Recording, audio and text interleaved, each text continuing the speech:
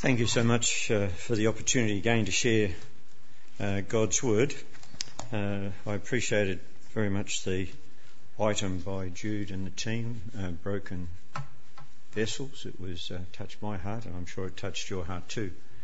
I was going to clap in appreciation, but then I looked around and I thought, well, that may bring too much emotion for you guys sorry.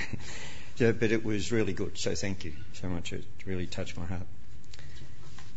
This morning we're going to look at this subject. Now I've given you an outline again, as I did last week, that gives you an outline of the 3 chapters, and then on the back of that sheet you have a small summary of Exodus in the Gospel and Jesus in the Old Testament, and that's for your reflection and meditation. You note that the comparison and contrast of Exodus and the Gospel comes out of a book by Sidlow Baxter, Explore the Book, a series that he wrote on the Scriptures. And those of you who are old enough to remember when Sidlow Baxter came to Belgrave Heights many years ago, one of his things that he always used to say as he shared the word, he would pause and say, "Are you listening?"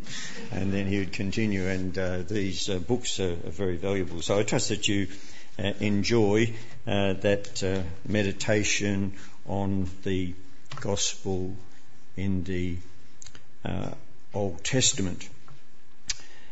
I don't have for you an outline of what we're going to share this morning about God who provides for his people, but if you keep the front one in your hand, you'll be able to follow with us as we go through. The God who provides for his people. I've divided those 3 chapters into 3 things. He provides meat and bread in chapters 16 through to 17, which was the quail and the manna. He provided victory in battle in chapter 17, part of chapter 17, over the Amalekites, and there we have a picture of God as Jehovah Nissi, the Lord is my banner. And thirdly, in this section, in chapter 18, we have God providing order out of chaos through Jethro's counsel to Moses about delegation when his task was becoming beyond him. As I looked at this particular passage, I was reminded of a visit to China back in 2014, Bless China International work in Kunming. And we went down to southern China to a place that I couldn't pronounce. I'll call it Banner. And there was a restaurant, a hotel, and a restaurant related to that hotel that was called Nissi Hotel. And it was a Christian businessman who had invested in a hotel and a restaurant where we did breakfast as a means of provision for Christians who are passing through, and also for short-term teams. This particular place is not working too well today. Why is that? There we go. So if you see Kunming, does that work? No.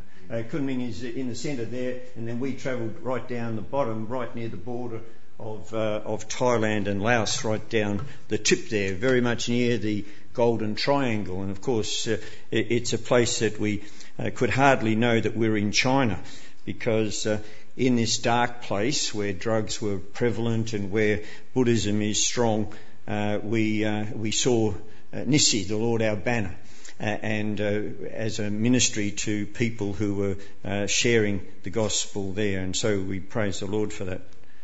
Yeah, I'm not doing too well here, brother. Point it up this way. Point it up to the Oh, yes. Okay. Oh, yes. Okay, thanks very much. Works real good. Sorry. All right.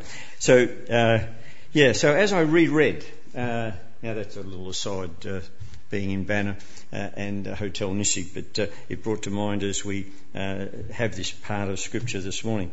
As I reread the story of Exodus, I'm stunned by how the people of Israel complain like they do. And I thought I'd share about this morning because this is only the beginning of their complaints. So as you go through Exodus, you're going to come against it time and time again. So this will give you a foundation to understand. They continually complain. How could they be so forgetful? How could they be so ignorant? How could they be so stupid, if you like? God didn't just humble Pharaoh, he broke his spirit and revealed Pharaoh's impotence. A slave people and their God left him and his nation in shambles. This was a display of power that sent vibrations throughout the whole world, inspiring fear and awe. Yet Israel's response to this spectacular deliverance from Egypt is not mainly praise and worship and wholehearted trust. Instead, Israel responds with grumbling, complaining, murmuring, quarrelling. No water, Moses. Where's the beef, Moses? I have blisters on my... Now I'm using a bit of license here. I have blisters on my feet, Moses. Who made you boss? Are we there yet, Moses? Spiritual amnesia set in quickly and covered the eyes of Israel's hearts. So soon had they forgotten God's gracious and miraculous deliverance. This spiritual amnesia, forgetting God's deliverance and provision, is a deadly disease. This wasn't just a headache-induced grumbling or a low blood sugar complaining. This was faithlessness. It is the heart that says, I know better than God, if only he would follow my plan. And yet that's my heart and your heart. We grumble about the weather, about the lack of help, about food or the lack of service. We grumble about change, about others and their lack of consideration. We grumble because we think life is about us and have no idea what pain we cause others. Now I think this is a particular message to men this morning about their wives, some consideration. Men, we grumble sometimes and we don't appreciate what our wives do within the home. And we grumble and we grumble. And so, because we don't get our way. Grumbling, whining, thanklessness are not ultimately the heart's response to circumstances, but it's a heart response to God. Israel grumbled at their enslavement. He grumbled when Moses came on the scene and still grumbled as they wandered safely in the wilderness. Their complaining wasn't rooted in their scenery, but it was in their heart. The same is true of you and me. A heart of gratitude and thankfulness isn't dependent on our bank statement or upon our doctor's diagnosis or the praise we receive for a job well done. Thanklessness and grumbling, regardless of our situation, even our suffering, reflect our hearts. They are sin. Spiritual amnesia is a deadly disease that threatens our faith and our joy more than any cancer. It penetrates to the core and rots our hearts from within. How can we guard ourselves from this spiritual forgetfulness? How can we root out the cancer that threatens our joy and faith? Very simply, the antidote that we find in this particular passage is to remember. Now hold that thought because we're going to come back to it a little later in this message. This morning I want to focus on the characteristic of a complainer. As we do this, I believe we'll be more easily able to identify complaining in our hearts and fight it more successfully. It will help break the negative, the critical, the pessimistic mindset that cripples spiritual growth. This is really important for us to understand, and we're confronted with it big time through the people of God in the passages that we've got this morning. It's really important because few things can quench your desire for the glory of God like a complaining spirit does. So the stakes are high. If you or I allow the spirit of complaining to go unchecked, we will not make the spiritual progress that we should. Because this is not just about dealing with a little annoying habit of complaining. It is about the whole trajectory of life in God. And so we come to this particular passage. In the first 3 verses we read, the whole Israelite community set out from Elim and came to the desert of Sin, which is between Elim and Sinai, on the 15th day of the 2nd month after they had come out of Egypt. In the desert, the whole community grumbled against Moses and Aaron. The Israelites said to them, if only we had died by the Lord's hand in Egypt. There we sat around pots of meat and ate all the food that we wanted. But you have brought us out in this desert to starve this entire assembly to death. Now, a little drawing shows you where we are. I thought you might understand if I... No. So you can see this here, where we are. Up the top there, we cross the Red Sea. We're down, coming towards Mount Sinai. We're across where Elim is, and there's the rest of the trip in the wilderness that took over 40 years. Perhaps a better illustration is this one that shows the wilderness of Sin between Elim and Sinai, and where Mount Sinai is in the Exodus route, etc., so that we've got our bearing. The people of Israel have left the wonderful springs and shade trees of Elim because their journey to the promised land is not yet complete. And once again, they go from a place of victory to a place of testing, as we so often do in our lives. They come into the wilderness of Sin. Now, the word sin here is a Hebrew word, not our word for sin. So although the Israelites do sin here, they are not in the desert of sin as in a transgression against God. They are in the desert of sin, meaning thorn bush. As they arrive there, the people begin to complain again. This time, a stronger word is used than we saw in chapter 15, where they had no water. In chapter 16, this is a full-scale outbreak of complaining and rebellion. Moses and Aaron are bearing the brunt of complaint from the whole nation. I would like to suggest that it is based on 4 faulty foundations that I will call the characteristics of complaint. The first is a misplaced blame in chapter 2. The second is an unrealistic view of the past, and I breezed over these last week, and as I prepared I came back to them for this morning. An unrealistic view of the present, and then no hope for the future. So we look at the first one, a misplaced blame. The Israelites are grumbling against Moses and Aaron, going so far as accusing them of leading Israel out into the desert to kill them by starving them to death. These men had been their faithful leaders, but now they turn on them, blaming them for all their problems. But this blame is misplaced because it is not Moses and Aaron who led them out of Egypt. Who led them out of Egypt? It was God. It was not Moses and Aaron who brought the plagues and parted the waters. It was God. Yet rather than call on God for help or trust in God to provide as he'd already done so many times before, the Israelites in their time of struggle turn on their earthly leaders. It's like shooting the messenger, as it were.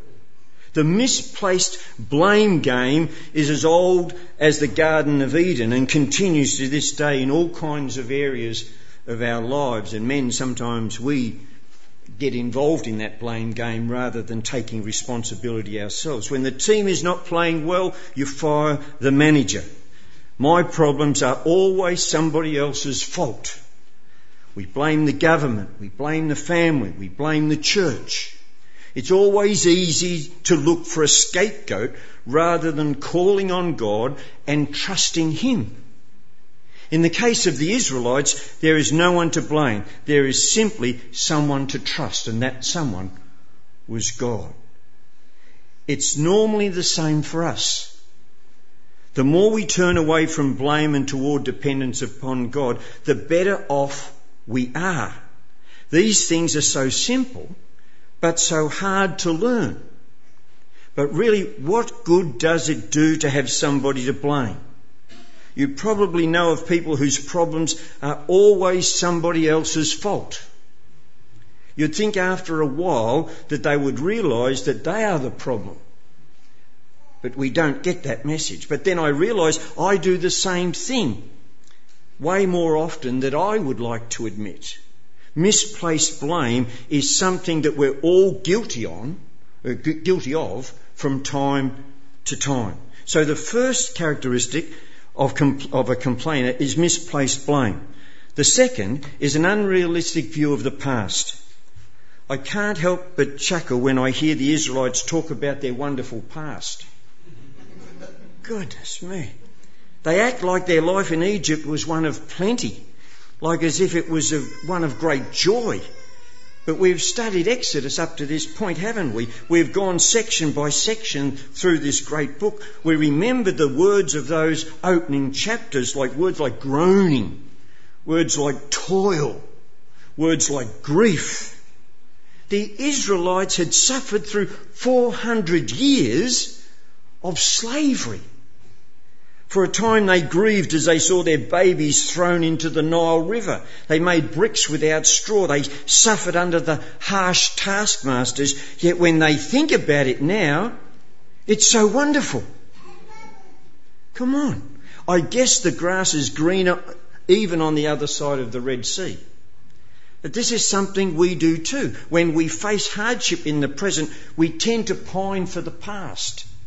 And in our pining, we tend to overemphasise the goodness of the bygone days and minimise the hardships. So yes, there are many ways in which the good old days were good, but there were also many ways about the good old days which were not so good. We need to remember this when we face hard times in the present. The past was never quite so good as we think it was. It had problems then too, both personally and nationally. Our relationships were not always easy. Church life was not always harmonious. Work was not always a breeze. Life was always been a mix of hardship and blessing. Life has always been a mix of pain and pleasure. And so we see the second characteristic of a complainer is the unrealistic view of the past. The third characteristic is an unrealistic view of the present. The Israelites were living with an unrealistic view of the present for at least two reasons. The first, they had food. They were only a few weeks out of Egypt, and we remember that when they left Egypt, they left with vast herds and great livestock. Now, of course, these animals would have had to be fed as well, but surely from these animals there would have been some resources for survival, like milk and cheese and maybe some of the animals themselves. Secondly, and more important though, the Israelites had God. They had his presence with them in the pillar of cloud and the fire at night, and he had provided for them repeatedly. He had heard their prayers in Egypt and moved on their behalf, defeating the most powerful empire in the world through the plagues and the Red Sea. He brought them out into the wilderness and had in just a few short weeks turned bitter water to sweet and provided for them an oasis in the desert at Elim. He would not forsake them now in their time of need. Now, I'm not pretending that Israel had no problems. Gathering sufficient food in these circumstances would have been difficult, but not impossible. I just don't see the marks of desperation in this passage which were evident at the end of chapter 15. We can live longer without food than without water. One of the things that leads me to this conclusion on the problem of food is that whereas chapter 15 clearly said the Israelites were 3 days without water when they started complaining, this passage makes no mention of any kind of shortage of food. In fact, it seems their problem was not that they had no food, but they did not have the right kind of food they remembered having in Egypt. In other words, they were longing for the kind of food they had there, meat and bread. It may well be that their problem was more connected to their greed than their need. They had food, but they wanted what they had back in Egypt. Now we see that God is so gracious. In these few short weeks, you and I probably would have said, go away. But God in His graciousness provides exactly what they craved for in manna and quail. But I hope what you see is that the Israelites had an unrealistic view of the present. Just as the past is never quite so good as we imagine it to be, the present is never quite so bad as we imagine it to be. The Israelites were convinced it would be their lot to starve, but they forgot what the resources in their midst, and most of all they forgot God, who delights to provide for His people. Our discontent with the present can be driven by our overly optimistic view of the past. It can also be driven by our greed, our desire for the best of everything and for comfort above all. It's interesting that many restaurants are using happiness and comfort as their key advertising idea. Coke, open happiness, or going back a few years, have a Coke and smile. And of course you can't leave McDonald's out. What is the kids' meal called? Happy Meal. Ah, yes. Enjoyment of everything has become our goal. And when we are not enjoying something, we are sad. We have made life an all or nothing game of just what I want, or else I'm going to gripe and complain and maybe sue somebody. Our culture is deeply guilty of unrealistic expectations of the present, just like the Israelites were. When Paul says in the Philippians, I can do all things through Christ who strengthens me, he's not talking about ripping up a phone book in half or leaping over tall buildings in a single bound. He's talking about being content, whether he is in living in abundance or in need. This is the life God calls us to in the here and now, a life that looks at today through the steady gaze of faith, knowing that God will supply what is needed, knowing that we can trust Him even if all our dreams are not coming true. Because sometimes we have all the wrong dreams. We want fame or fortune or be admired when God has shown us what He requires for us. What is good for you? He requires that we do justly and to love mercy and to walk humbly with our God. The only difficulty I have with the manna that God provided is that you read, as we read this morning, that for 40 years they ate manna. For 40 years, man. Nancy and I, as we grew up, we had a grandmother who used to buy tripe and lamb's fry, liver. And every week we would have lamb's fry and tripe. I've never had any since I've left home at the age of 20. But for 40 years they had God's manna. So I'll get sidetracked. The final characteristic of a complainer is no hope for future. The people of Israel are in such despair that they wish that they would have died in Egypt. They are saying that they would rather have stayed slaves and died after a life of slavery than to see the hand of God at work in their lives. The work of God was too painful. The way was too hard.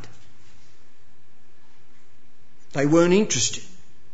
Just a few weeks out of Egypt, they are ready to pack it in and give up.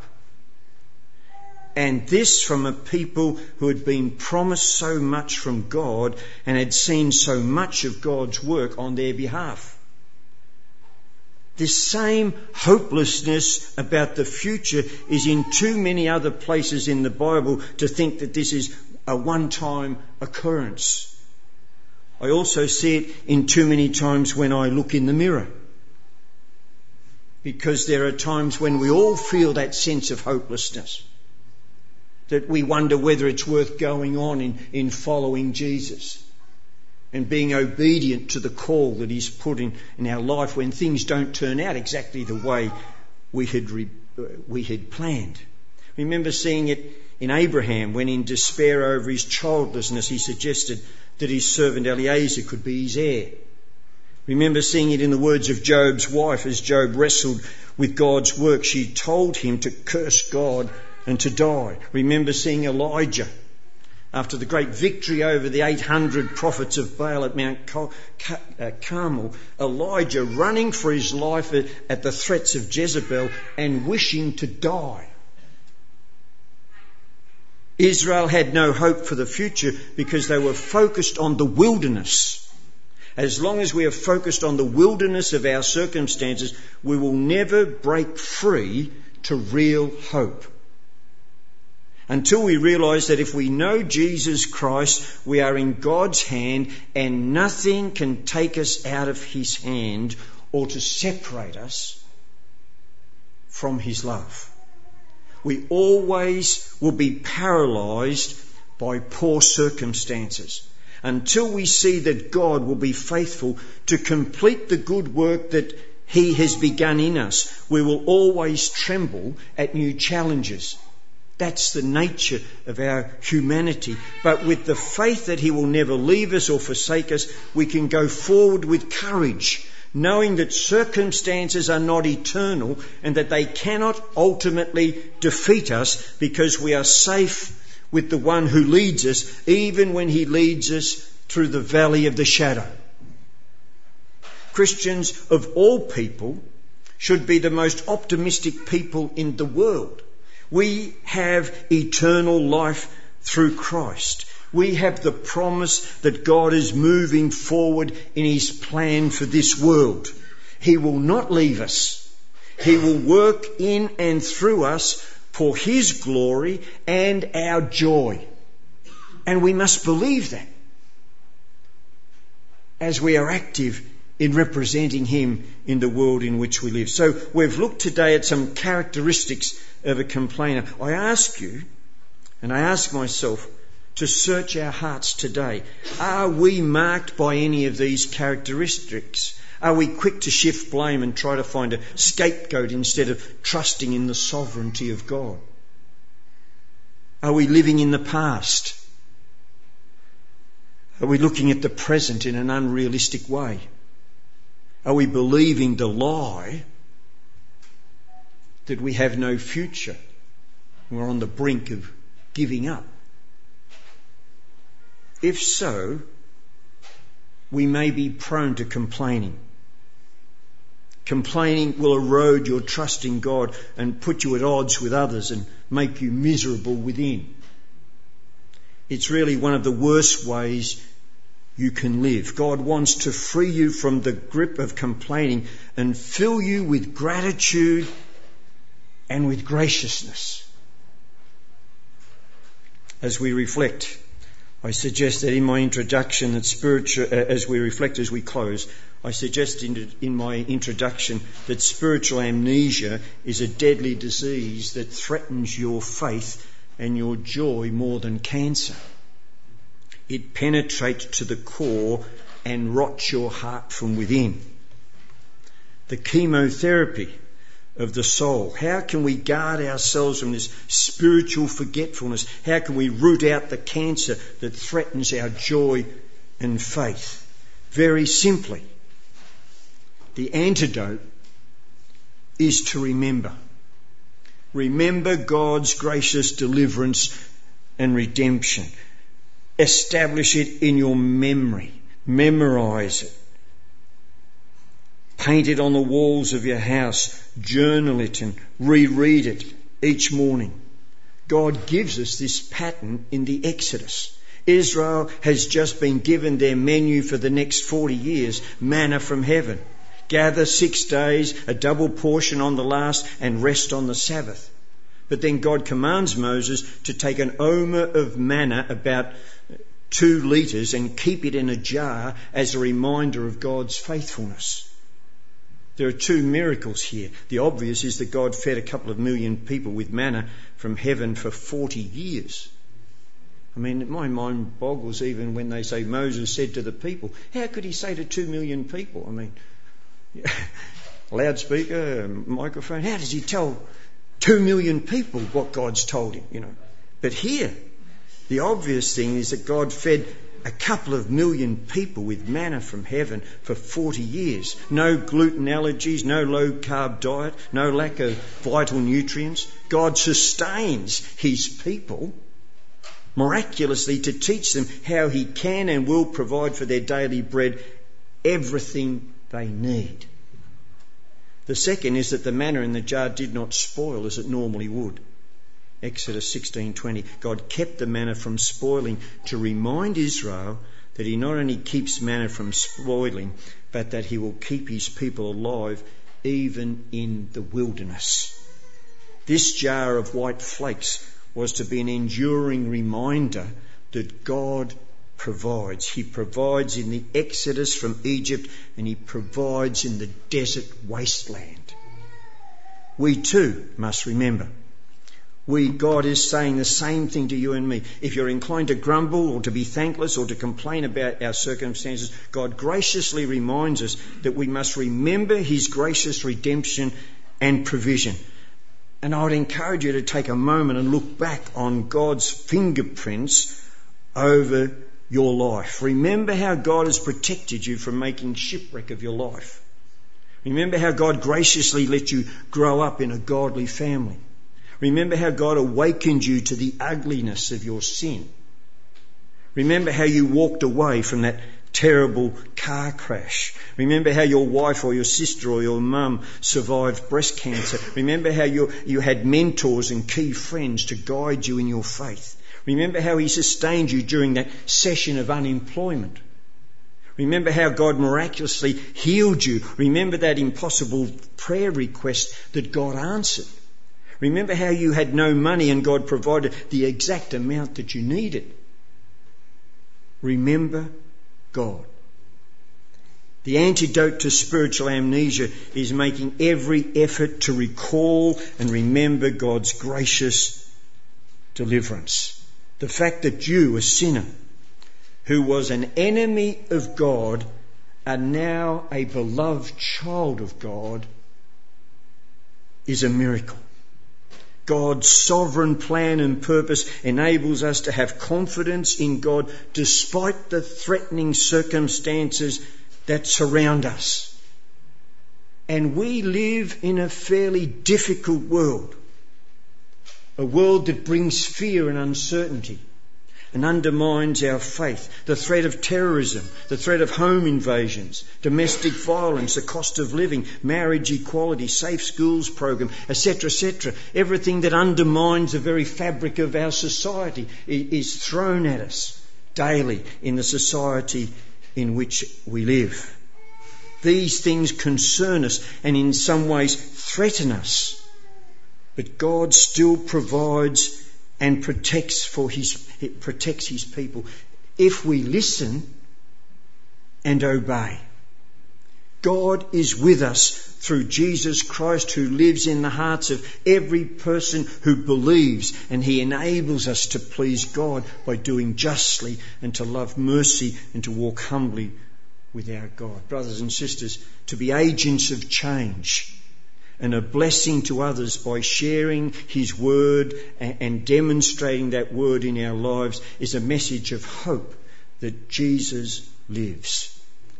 Don't let the wonder ever fade. Remember the one whom we serve, the risen Jesus, and commit your life to sharing that good news of God's faithfulness to our family, to our community, and to all that we have influence with. Let us bow together in prayer. Let us pray. Father, thank you for the wonder of your word. Thank you, Father, that you have supplied the needs of your people. We thank you for the illustration of this through the people of Israel, through the manna and through the quail. We thank you, Father, for the victory in battle that you gave Moses and the people of Israel over the Amalekites, Father. We thank you, Father, for the wisdom of Jethro to bring order out of chaos in managing such a large group of people. Father, we thank you that we can have confidence in the one who has called us to serve you. And Father, we pray that daily we will remember your goodness to us. We'll remember where we have come from our rebellion and from our enmity against you. And the privilege that we have to be called your people, the privilege that we have to be a community of faith that demonstrates the power of transformation in lives.